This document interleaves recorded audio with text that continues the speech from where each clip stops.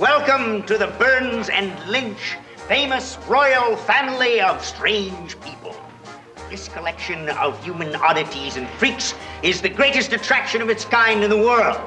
And now, without further ado, here is our first unusual curiosity. 35 years ago, Diane was born a normal girl. At the age of 12, a strange transformation began to take place. After consultation with several specialists, it was discovered that she was developing the characteristics of both sexes. Instead of becoming a normal young woman, she was becoming virtually a brother and sister in the same body. The Bearded Lady. Thank you, Diane. Welcome to part 2 of our Mutations episode. But before we go into real talk, it's time for PP, our patron pitch. This is where we let our patrons know what they can expect in their exclusive patron feed, and we also let non-patrons know what they're missing out on. Alex, as we proudly announced at the beginning of this episode, the patron invasion has started. Most of our main feed is now going to be made up of stuff that the patrons pick from every level. But that's something that's going to take us through the, next 5 months or so. But that doesn't mean that that's the only thing that's patron related. As usual, we have stuff for the patrons in the patron feed. If you're on the ground floor, if you're on the Travoltis tier, you have access to our cutting room floor stuff. As we mentioned when we were recording the Goodfellas episode, those were long conversations. Even when we're in real talk and we're like, I don't know what we can say about Goodfellas. Like, we ended up talking overall. It was like a 3 hours recording, and you know. The end result was actually just episodes that were the 2 parts, like each were just a little over an hour. So a lot of good stuff that just available only for patrons on that feed. And this month, as usual, we have a bonus episode that's just for patrons, picked by Jamie Russell. He wants to hear us talk about the movie Thunder Road, written, directed, and starring Jim Cummings. That's a 2018 movie for those of you who are not familiar with it, because there's at least one other Thunder Road that's from further back in our history. So the 2018 Thunder Road, Jim Cummings, Alex, you are familiar with him because he is one of the cops in Halloween Kills in the flashbacks. Cool. Now, I don't know if he's the guy that gets killed by young Will Patton or if he's like somebody else, but he is in that movie.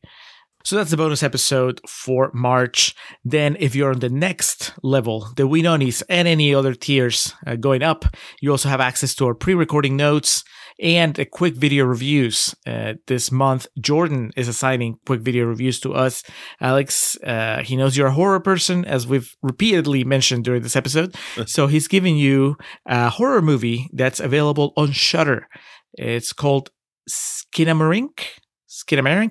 Mm-hmm. Have you heard of this? Skinamarink, yeah. There's been a lot of discussion pertaining to this recently. Okay, but you haven't seen it, right?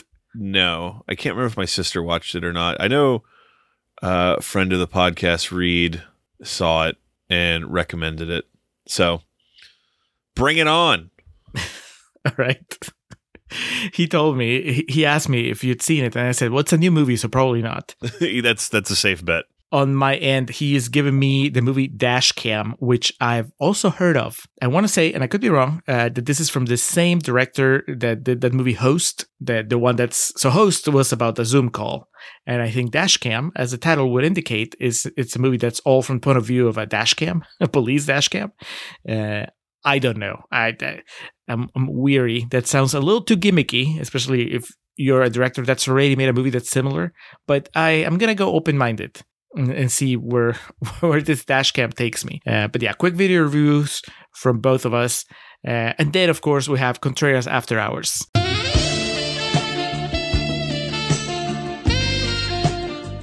That's the spin-off show where we tell you about other things that we're watching, reading, playing, thinking about. In this case, it's going to be about something that we both watched. Not together, but something that we definitely... need to talk about in something that relates to the show because it's related to an episode of the show that we did about a year ago.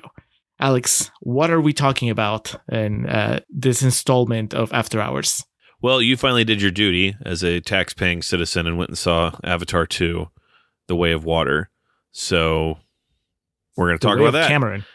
There's a lot to discuss. I saw it back in December, the weekend of its release, and I said I was going to wait till you saw it before we really dove into any feelings about it, and I recommended that you should see it. So if nothing else, we could use it for a version of After Hours, an episode of After Hours.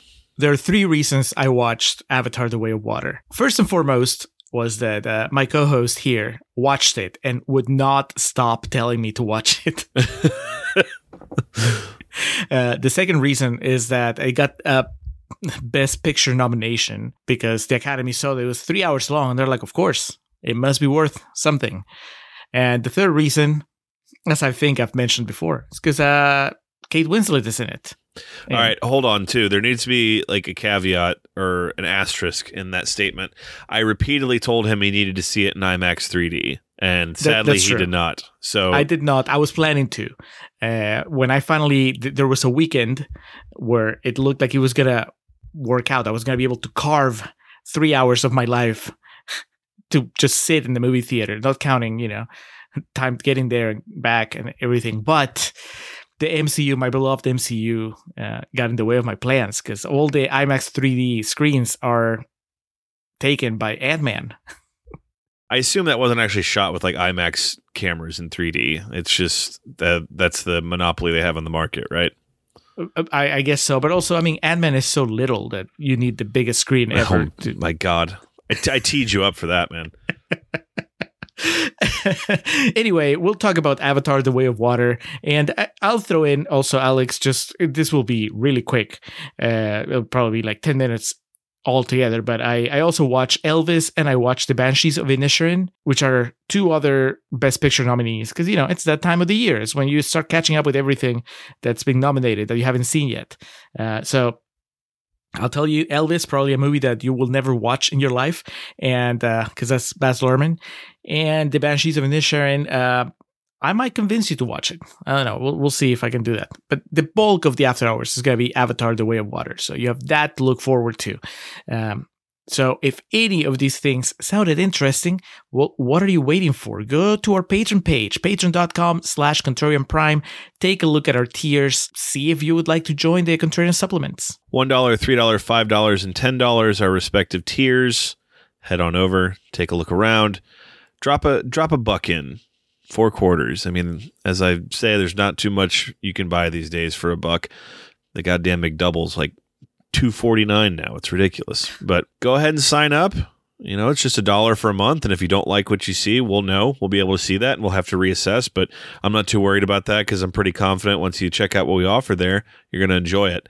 And to our current patrons, and I guess this can be a teaser for any potential ones, we have a new project coming up that will start in April. More on that to come soon. This will be released in March, right, Julio? Mm-hmm. Yeah, this is the first episode of March. Okay, so probably the next episode after this, we'll make the official announcement of what's going on. But that's to kind of whet your appetite that a patron-exclusive mini-series is in the works. To all of our current patrons, love you all dearly, and we look forward to accepting and reviewing applications from any new ones. And now, Alex, let's go back to the lab. Let's sift through the wreckage, the ashes, and just talk seriously about the mutations. The only way that this conversation could be a serious discussion about Donald Pleasence and his shenanigans in 1974. They're the only ones in the world. It's taken me years to develop them to this size. As yet, I haven't been able to get them to reproduce. Trying to find any box office information I can on it. It's proving rather fruitless. But it did lead me to finding what I never knew, that the top domestic grossing film of 1974 was Blazing Saddles. Can you believe that? Yes. And as an aside, I don't want to get too far into this, lest we end up with a segment that's going to end up in Patreon. But I've heard several people say that one, that Blazing Saddles doesn't hold up. Not in the humor kind of, but more like it's offensive now. Like it's not just offensive, but it's problematically offensive. And two, that you could never make that movie today. The second one, I think that we can discuss about that. But the first thing, like, I think the whole point was that, it's like, I don't think it's a racist movie. I think it's making fun of racism. Do you agree? Like, have you seen Blazing Saddles? Yes, and I agree with that. Okay, I'm glad, because otherwise we're just going to stop the podcast right now and just discuss off air. Sit down, watch Blazing Saddles together, and then we come back and finish the conversation with the Mutations. But yeah, it doesn't surprise me they made money in 1974. Gene Wilder was, a hunk back then. Yeah, it's just kind of surprising that Blazing Saddles, because Godfather 2 came out that year. And of course, 15th, and this is domestic, keep in mind, Texas Chainsaw Massacre, making more money than Chinatown. Suck it. Why did I completely blank on his name there? Nicholson? No, not Nicholson. Fuck, who did... Polanski? Polanski, thank you. Yeah. Robert Townsend? Faye Dunaway? So unfortunately not able to find too much in the way of box office information here about the Mutations. But again, it was released September 25th, 1974. Didn't get released until the next month in the UK, which seems kind of backwards, right? Yeah, that's so weird. That's like when major blockbusters shot in the US or surrounding areas get released in Latin America first. Like, I know my Peruvian friends get to see a lot of the big superhero movies. Like, they opened the week before over there, which is just weird. It's like, how? Why? I guess international markets, they have their own rules. Jack Cardiff, director, again written by Edward Mann and Robert D. Weinbach. Starring Donald Pleasance and Tom Baker. And then also, I believe, Brad Harris and Judy Ige got billing as well. A science fiction horror film, as it's described. The Freak Maker. The term freaks I was using pretty loosely in the first half, and I don't want that to be taken out of, not necessarily out of context, but just, that's what they were called at the time. And also the movie that I adore greatly, Freaks, speaks to that. And boy, does this movie try to speak to that movie. I legit laughed out loud when they had like the dinner party scene. I was like, this is literally just the fucking scene from Freaks. Like, what the fuck? And okay, but story wise, it's not, right? I mean, I haven't seen Freaks, but it's from what I understand, one of the members of the group falls in love with an outsider, and that outsider is a bad person, right? Yes, that's correct. I do want you to see that movie someday, so I don't want to give too much away. In this case, there's no human eating plants. No. That's what I meant. Of like, this conflates and puts a couple of kind of iconic horror films from the preceding decades into a blender, and it's just like, well, let's just hope we get a young audience who's not familiar with those, because anyone who's seen these other movies will be able to see through it right away. When you talk about Freaks, though, I want to just go ahead and start with this so we can get this part of the discussion out of the way. The movie came out in 1932, and at that point in time was like, man, holy shit. 40 years later, I think that it comes across in more questionable taste and borderline on exploitative in this versus Freaks, where it was just like a kind of revolutionary idea for a film that was being made shortly after the Great Depression. Here, it's kind of off-putting. I know is that kind of contradictory to say one's okay and the other's not, just based on time eras? Well, I think... I'm sorry, it was... I always get the Depression dates confused. It was during the Great Depression. So if you didn't have enough to worry about, go watch this movie. See, that makes it okay. Well, I think that maybe what's... from what I understand of Freaks and having seen this movie, maybe what bothers you in this one is that it's not at the forefront. Like, Freaks sounds like it's very much about the exploitation. And so in a way, it takes it more seriously. Whereas this one, the exploitation is just kind of appropriately, a sideshow to the real plot of Donald Pleasance and his mad experiments. And so maybe that makes it feel like the idea of a carnival exploiting these people is it's a little reductive of that because that's not the real story. The real story is what Donald Pleasence is doing. Maybe that's what's keeping you from loving it.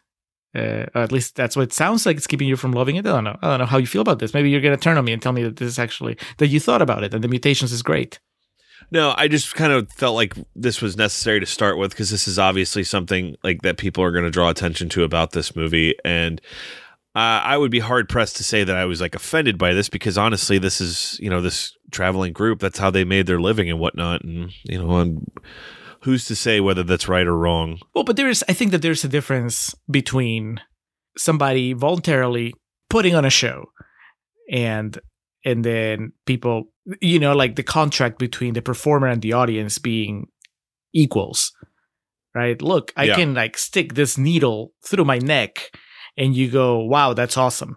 Versus somebody doing that and you being repulsed and just feeling like you're getting away with something. And you know what I mean? Like the reactions from the audience during that sequence, they were not people that were in awe. And I think that that's the problem, that it dehumanizes the performers. I don't know. I mean, I didn't feel that the movie was doing it, at least not in that sense. I always felt that the movie had sympathy for the performers. And that's why I was halfway serious in the Dress Corner, where I don't know enough about what it was like in 74. Like, was Jack Cardiff very much indicting the audience? It's like, you are the real freaks because you're not seeing these people as human.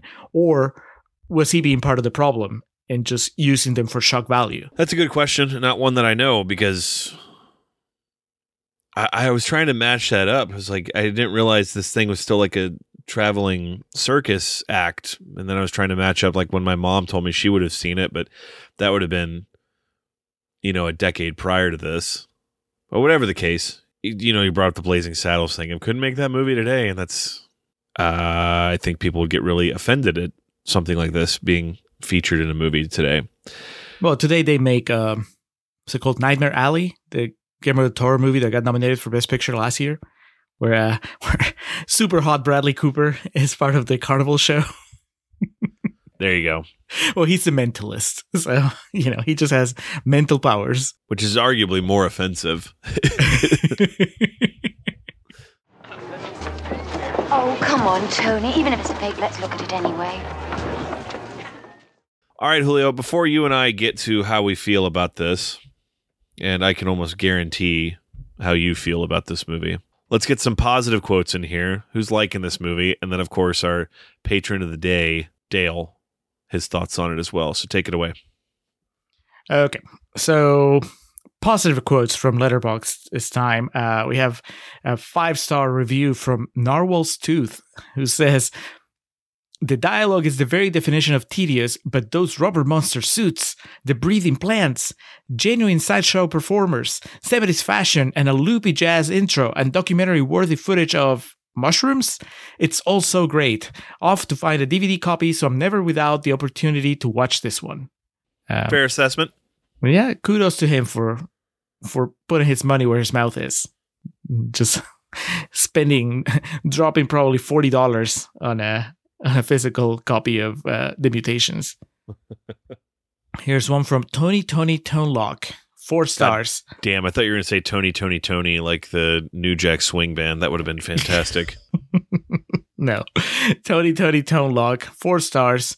And this rewatch. Also known as The Mutants or Freakmaker, but by any name, this is an excellent slice of 70s drive-in horror and remains totally underappreciated. I probably know 10 people who've seen Freakmaker, but I've never heard anyone say a bad thing. Donald Pleasence plays the titular Freakmaker, combining plant DNA with humans to create plant-human hybrids. It takes minutes for visible change, kind of like Easy Bake Evolution. All right, let's close with Dale. He says, "I love the 1932 cult horror movie Freaks by Todd Browning. It's a black and white classic about a group of sideshow performers who are spurned by an evil woman. And they have their revenge. Gobble gobble, one of us. The director of The Mutations was obviously a fan of Freaks as well. It's an unofficial 1974 remake with Donald Pleasence as an evil plant scientist and a troupe of sideshow performers trying to take him down. And honestly, if that sentence doesn't make you want to at least watch the movie, we can't be friends and I hope you burn in hell." That is extremely fair. Well, okay. So before we even get into how we feel about the movie, I think that we can be friends and we won't burn in hell, because that sentence makes me want to watch the movie and made me want to watch the movie. Well, there you know, go. don't even before you even get into the plants and the performers, we are at a point in our contrarian journey. I am, at least, where, if you tell me Donald Pleasence as a mad scientist, I'm there. Oh, yeah. And yeah, I think that you were already there before we even started the podcast. But I've caught up a little bit, and I appreciate Donald Pleasence as an actor to where I'm just curious to check out anything that he's in. This was an easy sell as far as I was really curious about it. I was looking forward. There every now and then there are movies I find intimidating, not necessarily because I think they're going to be bad, but just because I feel like, oh God, I'm going to have to sit down and just put myself through this, whether it's good or bad. But this was not one of those. This seemed like it was going to be an easy watch. Did you have that same experience, Alex? Like, what were your expectations going in? 70s horror, man. You never fucking know. Could be anything. When it started, I kind of got a pretty quick feel for what this was going to be. There's nothing wrong with being predictable. One of the things I read that was knocking it was overly predictable. I was thinking to myself, yeah, that there's a lot of movies that are. The Dark Knight's pretty predictable, and that did all right for itself. Not to compare the Mutations to the Dark Knight, but I was unaware until I started it and hopped on my phone and started reading a few things about the circus troupe that was in it. So that was immediately kind of like, oh, so it's like Freaks.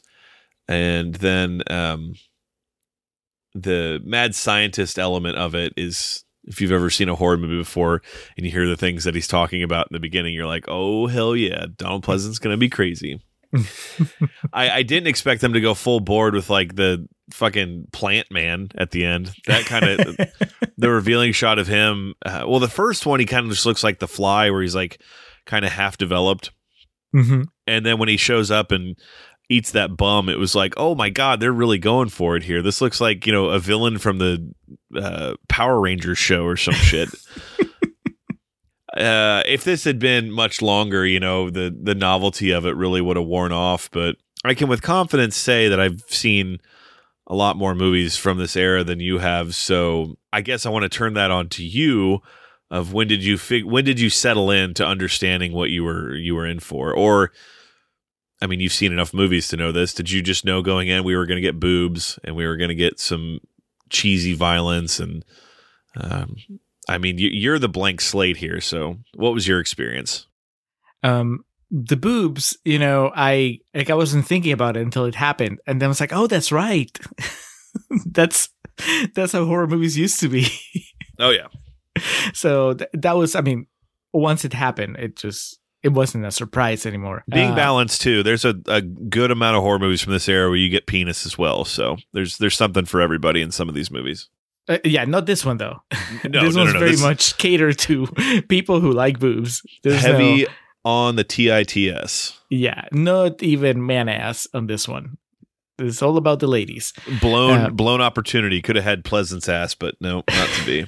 Yeah, but he's putting his lab coat. I mean, we joked about that in Contrarian's Corner, but that could have happened. I think that this movie, Alex, landed in my life at the right time. You saw my tweet a couple days ago where I expressed my frustration with the runtimes of most of the Best Picture nominees at the Oscars. And it's kind of like this ongoing bitch fest that we've had over here on the show and off the show, where I'm just like slowly getting more and more irritated with the trend of movies getting longer and longer. And then here comes this movie that we're going to watch for the podcast that's like 90 minutes, pretty straightforward about what it wants to be, or at least that's what I assumed it was going to be. And so when I sat down to watch this, and this is what I meant by saying that I was excited to watch it, because I was like, even if it sucked, it was just 90 minutes. And I knew I liked Donald Pleasence, and just the very basics, once you see that he's a mad scientist and he's talking about plants, and I knew it was some sort of creature feature, like I could tell, that I was going to be like, I guess my only question was, how campy is it going to get? And it didn't get very campy. I mean, I think that it actually stayed closer to, your standard horror. which was fine with me. And maybe I would have had a little more trouble if it was campy, because I usually have trouble with that kind of stuff. When it gets like over the top trying to be funny, or if the performances are too big. But this was almost like the opposite. Like the way that Donald Pleasance is playing this dude is just so like unflappable. It's just like nothing rattles him. I mean, we can talk about whether that's good or bad, but it was definitely not what I expected, I guess, once I realized it was going to be the story of a mad scientist experimenting on plants and people. But it was, I settled in, I think, pretty early on. And it was just that idea that movies back then were paced a little differently. And, I've been going through like the Hitchcock movies and a couple other things that I think that the welcome side effect of me getting tired of all these really long movies being released in present day is that it's made a little easier for me to go back and watch older movies, just because I appreciate the simplicity of them a little bit more. And, I talked a little bit about The Birds and a recent After Hours. And this has that of just like, oh, it's just a simple story, and it's going to be done quickly. So I had my expectations set like for that early on. And then once we got to the carnival part of it, like I told you in Concerns Corner, like I could tell the similarities, with Freaks, even not having seen Freaks. But I couldn't tell you, as far as the commentary on that, if there was going to be any. And there wasn't. Like, I don't think there was. It was just, it was just an element of the story. I don't think that the movie really touches much on that side. Or whereas, like, my impression is that Freaks does. Freaks has an element of who's the real monster type thing. These people that you are led to believe due to their physical deformities or abnormalities are these grotesque creatures, or is it, the pretty woman who chastises these people that she views as beneath them, that type of thing. Whereas here, it's just kind of like, remember Freaks? Yeah, but that doesn't mean that the potential was there, because there's a couple times where, you have these avenues that are just not pursued. Like the fact that Lynch wants to be fixed, right? And so he is, he's turning into a monster. So, on the inside, so he can be fixed and no longer be a monster on the outside, in his perception. And so, but that's just a plot point. It's not like the movie really explores that dichotomy and, him or somebody else comes to a realization about that, or like, there was nothing wrong with you, or, if you really want to dig into it, there is something you could make and kind of try to piece together from the idea of like, they try to welcome him into their community and he rejects them and then tries to use them in the end when he actually needs them and they turn their back on him. Like, that's kind of interesting. And that's like a universal type thing. If someone tries to open their door to you and feed you and put a shirt on your back type thing. Yeah. And actually, because he was one of them, I guess they say that originally he was an act, and then yeah, and then you spit in their face, and then you need them in the end, that type of thing. So there is that. Let's toast to that. Here's to Mr. Lynch. We accept you. He's one of us. Unfortunately, to tell a story in the vein of Freaks or have a similar message, that kind of needs to be your focus, where really it's just the side plot here. This is really more of this mad scientist creating these hybrid creatures and, just unleashing them on the world to see what happens. It makes for an interesting sequence, and it makes, I guess it's fitting that Tony's the one that becomes the plant man after he spent that entire time, chastising, and because like my brain only works in wrestling terms, burying all the circus performers and and viewing himself as so far above them. That's the District 9 thing too. So that makes an interesting element to the story. But then wouldn't it have been more satisfying for him to survive and join the troupe? Well, yes, in a sense. You really need to see Freaks to see the ending.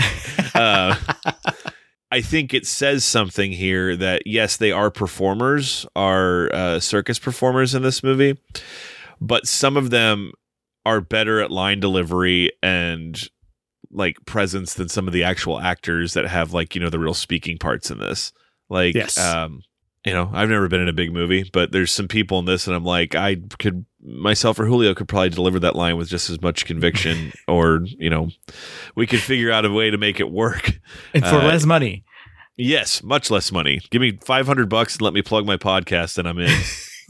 Let me have lunch with Donald Pleasance. Yeah, please. Yeah, I will stand in for him. You can cover me in green paint and corn syrup and I will writhe around going, no. But yeah, out of the four main college students, you know, all of them kind of fit that archetype and mold of the bad horror movie actor. You know what I mean? That's what I was going to tell you. Like, that's something. I mean, speaking of expectations, because I can be pretty critical. I mean, we both can.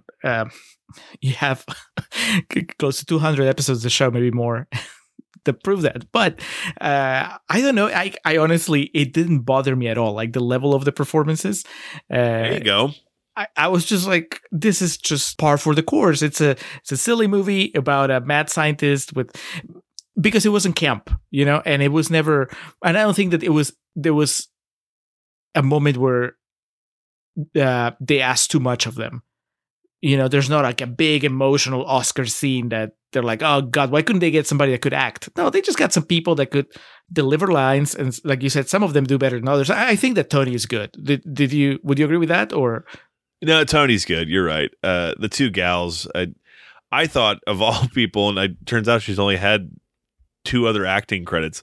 Lisa Collins, who plays the prostitute, she's on screen for like 45 seconds, but her line delivery was so memorable to me. Mm-hmm. I really like that scene, but she specifically is like good and very natural in that. Listeners, Julio is kind of figuring out the genesis and like making of horror films in real time. He's like, it's like, yeah, and then they get these cheap actors that, you know, aren't that good, but it's okay. And it's, you know, okay, calm down, Alex, because in the same breath, I mean, I'm going to tell you that this does not excuse the performances in the Texas Chainsaw Massacre. You know what I mean? And I think that that's because, and maybe it's my fault. Maybe I'm taking the Texas Chainsaw Massacre too seriously. Yeah, that was the weird impasse we came to, whereas like I take it deathly seriously. And you didn't like Franklin, though. I thought Franklin was great. His nails on a chalkboard. And all right, well, we have a whole episode on that, and we've gone back and forth on that in the past. But sticking here, I jest. But yeah, you bring up a good point, because it's been firmly established that you don't enjoy camp horror in the same way that I do. See our Jason Takes Manhattan episode. So I get that the acting isn't great, but the movie still tells a coherent story. And as I always say, and I'm glad to hear that you're not necessarily coming around, but you're more becoming disenchanted with the idea of long movies. Something like this, you get in and you get out. Cool. I'm not going to say you're the best movie ever, but you haven't done anything to offend me. The problem is when you know, exactly this. Imagine if this movie had been 30 minutes longer or 40 minutes longer. Then it's just kind of like, all right, now you've lost sight of it all. I think there's also something to be said, and going back to the point of this coming at the right time for me, it is just so unlike most of the things that are available to be watched right now. Yes. That it just, you know, that freshness also carries me through, you know, the acting that's not great, or the things that don't make sense in the story, or whatever. You know, it's like, we have this, another ongoing discussion, battle, what have you, is, you know, practical effects versus CGI. And I will rib you about how what matters is if they're good or not whether they're practical or CGI or whatever. But it was just, not to sound condescending, but it was pretty adorable to just see like the rubber suits and, you know, the monsters. I mean, they don't look realistic, and why would they? But they were, you know, I think that was part of the charm of watching this movie, just seeing those creations. And I couldn't wait for the next reveal of the next, you know, thing that Loomis had created. So that was cool. So I think that it's it benefits. Now imagine a world, and maybe 74 was a little bit like that, I don't know, where you have a lot of these movies all over the place, and so the Mutations doesn't stand out in the way that the Mutations stands out, at least for me today. It's like if everywhere you look, there are like 90-minute movies that have practical effects and this level of acting, and they're just kind of like out there with the plots, but whatever. Does that mean, is that why the Mutations is not more of a classic? The 70s was also a massive decade for horror movies, and we did one recently that I completely blanked on, but Black Christmas is a good example. That was a movie from 1974 as well. And there's so much shit like this from the 70s that is just wild. Throw it at the wall and see what happens. Like I mentioned The Baby earlier. That's a fucking insane movie from the horror movie from the 70s. From a genuine standpoint, that's the same decade as obviously Carrie and Texas Chainsaw we mentioned, The Exorcist, Hills Have Eyes, Suspiria. I mean, there's a lot of like horror movies that people say are their favorite horror movies that came out. But yeah, there was a lot going on in the way of horror, and things like Last House on the Left and Texas Chainsaw Massacre, and then of course eventually Halloween, which opened the floodgates for the avalanche of the 80s. In the 70s, there were these movies that were made on low budgets that made a killing in the box office, and then it was just like, all right, just figure out the weirdest shit you can and put that on film, and then we'll hope for the best. And so it doesn't surprise me that something like The Mutations could have fallen through the cracks, or slipped through the fingers of connoisseurs and whatnot, just because there's so much. Like, I'm constantly still just discovering shit from the 70s as it pertains to horror films. The main thing I'm surprised of is that it reintroduced that idea of using the circus performers in kind of a spotlighted way that, at least to my knowledge, really hadn't since Freaks. So for that alone, I thought it would probably at least, had a bit more notoriety. But I think it just really comes down to there was so much going on in that decade in the genre that really only like the pillars are what stick out.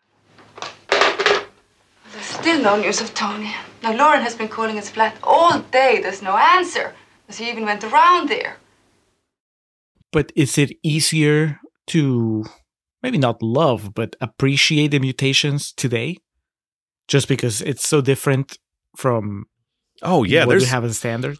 Yeah, I might have misunderstood your question if that's the case, but yeah, absolutely. There's so much to be said, that thing that went viral a while back that I kind of tapped the sign with Anthony Mackie talking about movies that wouldn't be made today. That's accurate, but that's not exclusive to recently when you compare it to horror films from the 60s, 70s, and 80s that were made. Like, that's why going back through Shudder and like watching something like Graduation Day from 1981 is a movie about, it's a trauma movie about high school students that aren't going to make it to graduation day because they're going to get killed, prom night, shit like that. So when you watch those things through today's lenses, it's like, man, they really made a movie like this? Like a studio said thumbs up and they financed and pushed this thing out into the theaters. And so you watch something like The Mutations that adds extra elements to that of just insane hilariousness of, even in 74, the Plant Man costume, people I guarantee in the theater laughed at that. But it's just because it is kind of funny, but then he like ingests people. And then when he eats Loomis and like drops his, semi-gone, semi-decayed body on the floor. But see, that's fascinating because I didn't laugh. Like I was pretty pumped about it. I was kind of in awe, actually, of like that it looked cool. But I get what you mean, like, because I think it goes back to, back in 74. If that's kind of like what surrounds you, then it doesn't feel special. And so it's easier to just laugh at it. What year did The Exorcist come out? Was that 73? There was Exorcist and then Texas Chainsaw Massacre the next year that were like, true bona fide horror classics. But then movies like this would be sprinkled in and out because it kind of broke up the levity and it was fun to go see him and still at the same time be scared. I think that was lost sight of for a while, especially in the 2000s of, it's definitely been lost now. The idea of, no, this has to be actually scary all the time. or this has to like fuck with your brain in some way that, when it's over, you don't want to do anything. There's nothing wrong with a movie like this. It'll be a couple jump scares and cool reveals, but at the same time, you laugh at it. The problem is now, by and large, studios aren't going to bother with making movies that have like bad acting on this level. Well, maybe not for theatrical release. Oh, here comes your streaming service bullshit again. All right. So. It's the truth. It is, but got to get my jabs in. I was thinking out loud there in the beginning when I went to this, so we're going to circle back to this topic. All right, so Julio, as it pertains to the actual circus performers here, we've already widely discussed Freaks, and that's an example of, I think that movie, I watched it with my family around Halloween a few years ago, and my dad had never seen it before. That movie's almost 100 years old, and he was very like bothered by it. I was going to say that he turned to you and was like, what is wrong with you? Kind of. Like, my mom loved it. Like, she couldn't stop talking about it the next day, and my dad was just so off put by it. And I think it was because my mom was able to kind of more see the story in it, and my dad was sensitive to the subject. Just he was viewing it through 2021 or whatever we watched it, those lenses. Where my mom was just like, holy crap, like, what were people like when they were watching this? I'm like, well, like a whole half hour of the movie had to be destroyed because it freaked people out so much. So that movie still accomplishes its goal all these years later, almost, a century later. You look to something like this where we already hit on the topic of like, it doesn't, in my opinion, really nail home all it could utilizing them. So I ask you, watching this, when you see this brought onto the screen and the way it's presented, do you find it exploitative? Do you find it in bad taste? Because we can't help but view movies through 2023 lenses, and especially with this gimmick we do in our podcast, trying to put these, cynical or optimistic veils on. I'm just curious what you take away from this, because the movie doesn't make fun of them. It has characters in it make fun of them. And I don't think it really goes to say, man, look at these weirdos. But people, we had this discussion about The Whale recently. People will read movies differently. I don't think this discussion was really being had in 74, maybe, but just like today, if you recommended this movie to somebody, would you give them like a warning about this aspect of it? No, not a warning. I think that I'll be, this would be something that I would like to discuss with them afterwards. I wasn't bothered by it. I found it, I think I said in Controller's Corner, I thought it was the most memorable sequence in the movie. Like I said in Controller's Corner, I couldn't tell, and maybe this is a problem with the movie, that I couldn't tell if the movie was an indictment of the audiences that would go to those type of shows and show, disgust, just act horrified by just people on stage that happen to be different, or if the movie was using those people as just for shock value. The story would point towards the filmmakers sympathizing with the circus performers, but I don't know if the filmmakers are actually, if they're mostly using them as props. And then if they are, then that's a problem. And maybe the movie needed to be a little more clear, because that sequence goes on forever. And there are just as many close-ups of the reactions in the audience as there are of the actual performers. And, I couldn't tell if it was meant to be, man, aren't these guys really weird? Isn't this fucked up? Or if it was supposed to be like, isn't the audience fucked up? That they're just, this system has dehumanized these people for being different, and the audience is just kind of complicit in it, because they're paying for it and they're doing what management wants them to do.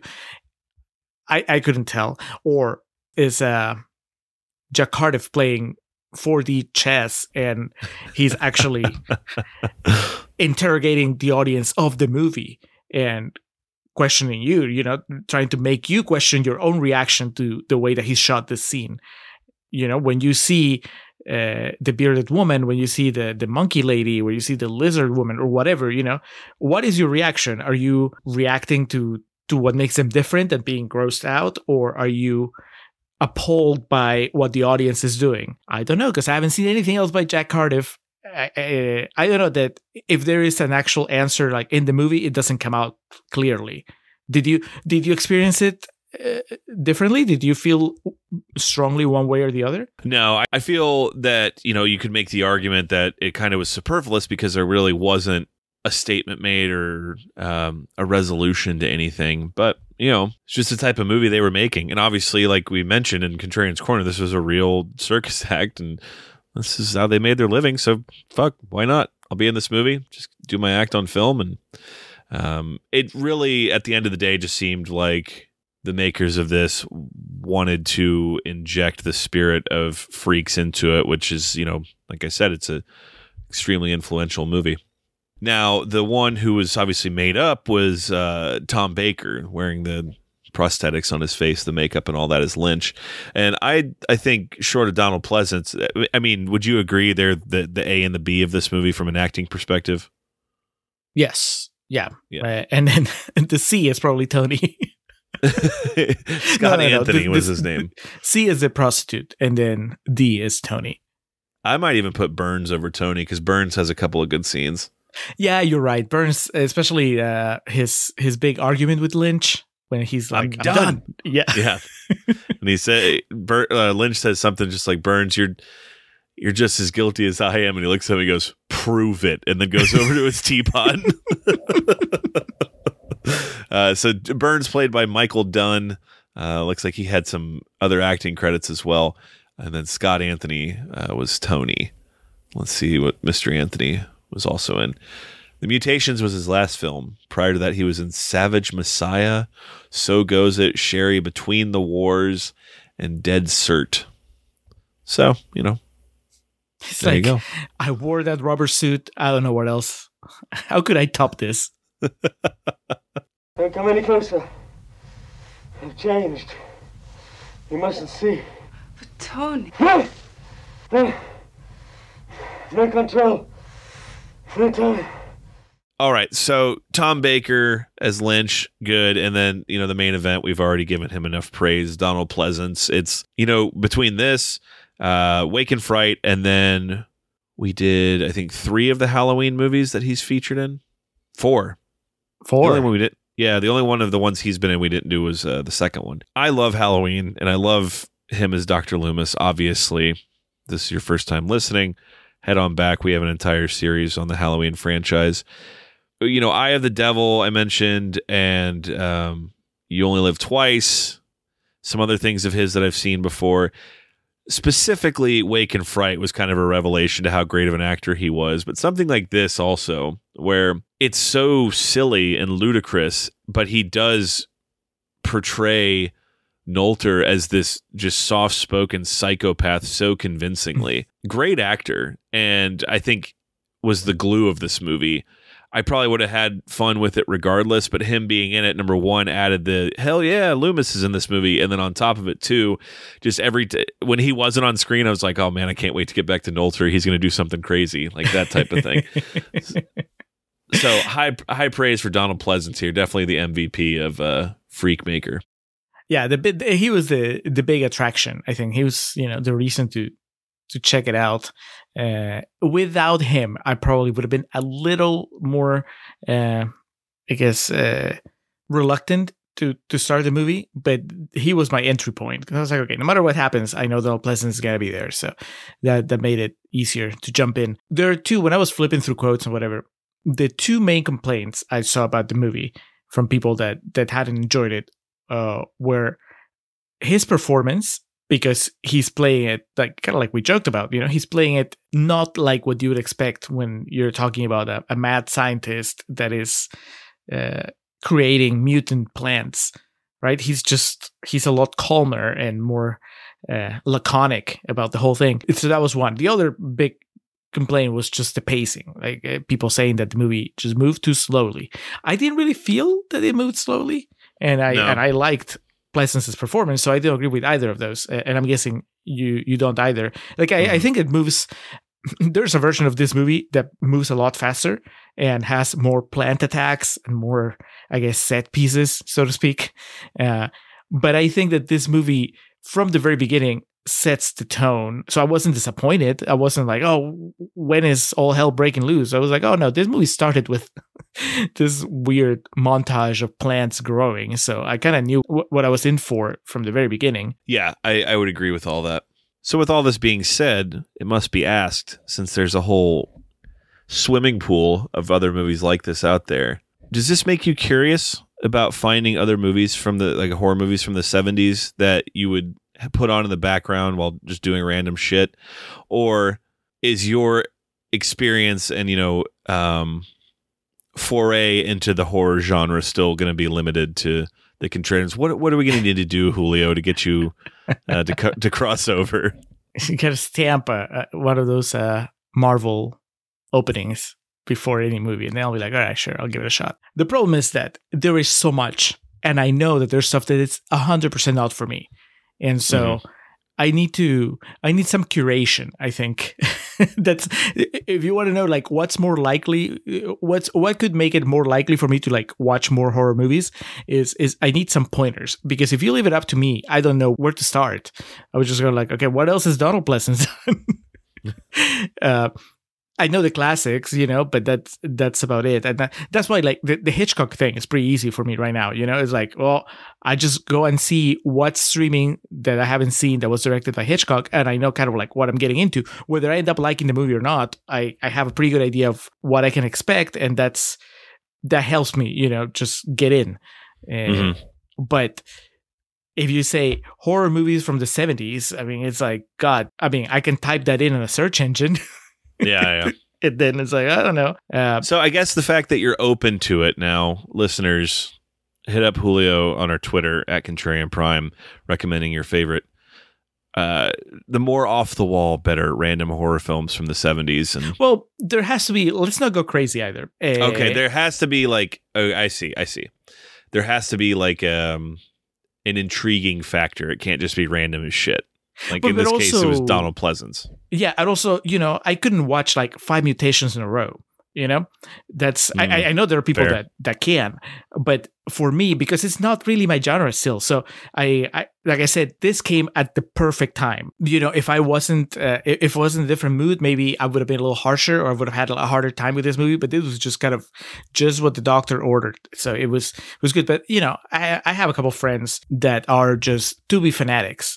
And they're constantly posting like the posters of the shit that, they're watching on Tubi. And I'm like, I'm glad you guys are having fun, but there's no way I could dedicate that much time to watching, these low budget, mostly horror movies, because I know that I have a hard time, taking them seriously. And this movie, The Mutations, I took it seriously because I felt that it took itself seriously, even though it was, kind of silly.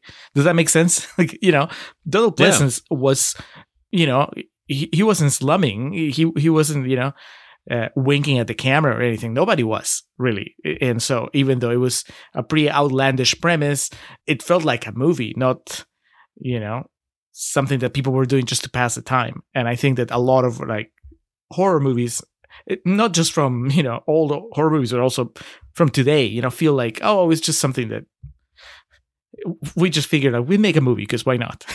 so that's the thing. If you want to recommend something to me, like, I'm not saying that it can't be silly, but I would like it to take itself seriously. Okay. Thank you for refining the search there. You hit the filters tab and then refine the search options. So I dig it. We'll parcel it out. I think this might be a trend that we may need to come back to every once in a while, is horror movies from the 70s and 80s and getting Julio's thoughts on them. But tonight's pick turned out well. I mean, this isn't an A+ by any stretch of the imagination. It is silly, but it's fun. And, we've experienced this phenomenon that Julio's explaining several times on here, the idea of the movie hitting you at perfectly the right time. And I'm glad. I was really worried that you were just going to like trash this, because, we've talked about horror movies before that are not your thing. And I've learned more about what there needs to be for a horror movie to kind of open itself up to you, and I get that more now. So that will probably reap benefits in the future. In the end, I think I'm going to go with a C+ on this one. I enjoyed it. If I come across a cheap enough physical copy of it on Amazon, the Blu-ray is $40, so that's not quite there yet, but I would be more than happy to add this to my collection and put it on my horror shelf one day. Julio, how many stars are you throwing its way? I came in with 2.5 stars, and I'm actually going to leave with 3 stars.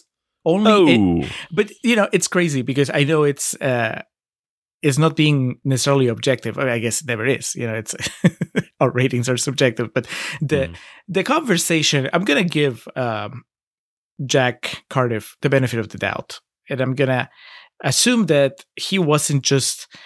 We're asking ourselves: is it exploitation, that big sequence, and just the way that he uses the sideshow performers? And I'm gonna choose to believe that it isn't, and that he was doing a sci-fi movie and he saw an opportunity to maybe inject something that was a little more relevant, but he didn't overdo it. And unfortunately, because he didn't overdo it, it just doesn't come across clearly. But I like that it's there, and I like that we could have a conversation about it and wonder, whereas this movie could not have that and just feel shallower. So I'm glad it's there. I walk away from it as, I'm going to remember it. So yeah, I'm going to give it 3 stars. Well, hot damn. Dale, you done good. Perfect timing. Catch me on a bad day and maybe this gets like 1.5. I'm like, I have no patience for this. What was the one we did recently that was beloved and the On a Bad Day was Pretty Persuasion. You had no time for that movie. That one pushed my buttons. Don't you understand I want to? Don't you understand I want to?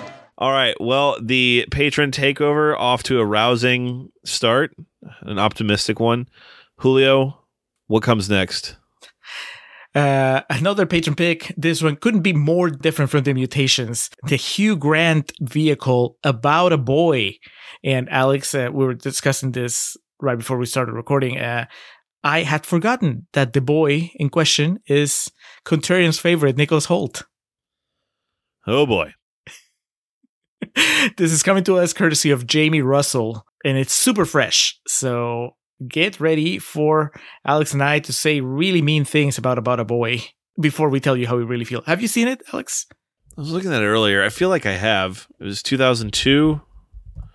Hugh Grant and then Rachel Weisz, Toni Collette. I feel like I've seen this on like a premium channel before, but I don't remember much of it. Yeah, I saw it when it first came out in theaters. Looking forward to the revisit. Is it Hugh Grant's Contrarian? No, he was in Cloud Atlas. Triumphant Return. Well, this is definitely Hugh Grant as Hugh Grant's first appearance on the Contrarians. Cause, not Hugh Grant as a futuristic cannibal. Yeah, this is Hugh Grant. Can't get to the end of a sentence in under 30 seconds, Hugh Grant. Yeah, well, looking forward to that. Hopefully you guys are as well. But that's in the future as the patron takeover continues. Now, Alex, get us out of here. All right, so we'll move on into our perennial plugs, and we'll start off by giving thanks to the Festive Years, who provide our opening and closing tracks. They kick us off with Last Stand, take us home with Summer of 99. Be sure to head over to thefestiveyears.com for any and all Festive Years needs. Our friend and fellow podcaster Hans Rotgieser is the man behind our logo, behind all the graphics that you see on our webpage, our patron page, our merch page, that little tomato interacting with things, looking at itself in the mirror. That's all Hans. So you can check out his work on his webpage, mildemonios.pe. That's mildemonios.pe. Give him a shout out online. Reach him on Twitter at mildemonios or email him mildemonios@hotmail.com. He has 2 podcasts, Nación Combi and Marginal. Nación Combi about Peruvian current affairs, Marginal about economy. Check out his fantasy novels, mostly about zombies. He keeps himself busy. But Hans, thank you for all your support. Be sure to head over to latenightgrin.com for any and all pro wrestling podcasting needs. Friends over there. By the time this episode will be up, I will have done my monthly episode with them. We'll be discussing Paul White, the Big Show, the Giant, his career, and some of his outstanding matches. But got some good friends over there. If you are a wrestling fan, they occasionally talk about movies as well, but be sure to check out their website. Hop on their Patreon for $1 if you can. Good dudes, and they have some often hilarious opinions on the ludicrous sport of professional wrestling. Not ludicrous is our social media game and our social media guru Zoe Perez. Also, shout out to Corey Ari, who's been helping out with us as well recently. If you haven't already, you can follow us on Instagram at Contrarian Prime. You can follow us on YouTube, or I think they call that subscribe, right? It's the subscribe button. Hit the button.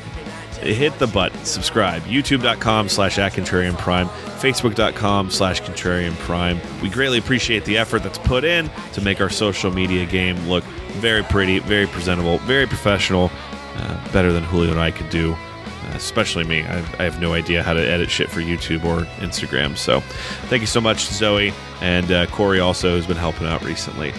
And thank you to you, the listening public, for tuning in to yet another episode of The Contrarians, where we're right and you're wrong. We'll catch you next time, and do not get eaten by a plant man in the meantime. It's so awesome when he just like crawls up on the bum and the guy's like, no! That summer